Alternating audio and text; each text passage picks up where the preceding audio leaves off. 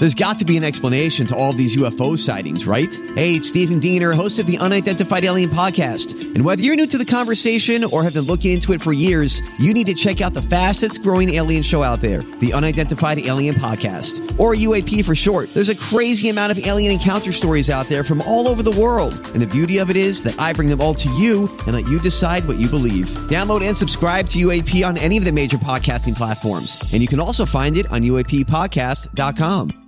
Hi, everybody. This is Adriana Trajani. I'm the host of You Are What You Read. I have the privilege of interviewing luminaries of our times about the books that shaped them from childhood until now. We get everybody from Sarah Jessica Parker to Kristen Hanna, Mitch Albom, Susie Essman, Craig Ferguson, Rainn Wilson, Amor Tolls, you name it, they come, they share. New episodes of You Are What You Read drop every Tuesday on Apple, Spotify, or any major streaming platform wherever you listen to your podcasts.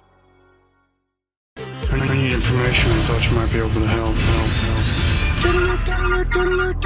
This is a My Talk Dirt Alert. Everything you need to know from the world of entertainment and pop culture at the top of every hour on My Talk 107.1. Now tell us everything. Apple's morning show heading back to production on its second season. Stars Jennifer Aniston and Reese Witherspoon are coming back, as well as Steve Carrell, who had only originally signed a one-year deal. Now his return hasn't been confirmed, but Deadline.com reporting this, that morning show producers had made it clear that they wanted him back and had indicated that they were pursuing a new deal with Carrell.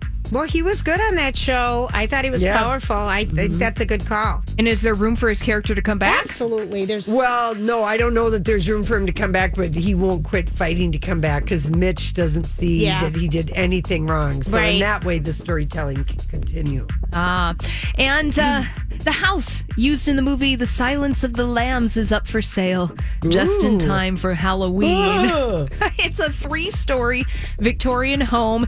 It was the exterior for the famous Buffalo Bill character. There's no pit in the basement. It's located outside of Pittsburgh, but if this does interest you, it's on sale for about $300,000. Lotion not included. Right next to the train tracks. Yes. Think of the Halloween and Christmas cards you'll be able to do every year. There you go. And finally, we saw that. We heard that. And over in the world of movies, number one at the box office would be Hocus Pocus, a movie that debuted in 1993 starring Bette Midler. Just going to show that people, if they are going to the movies, they want some old school comfort.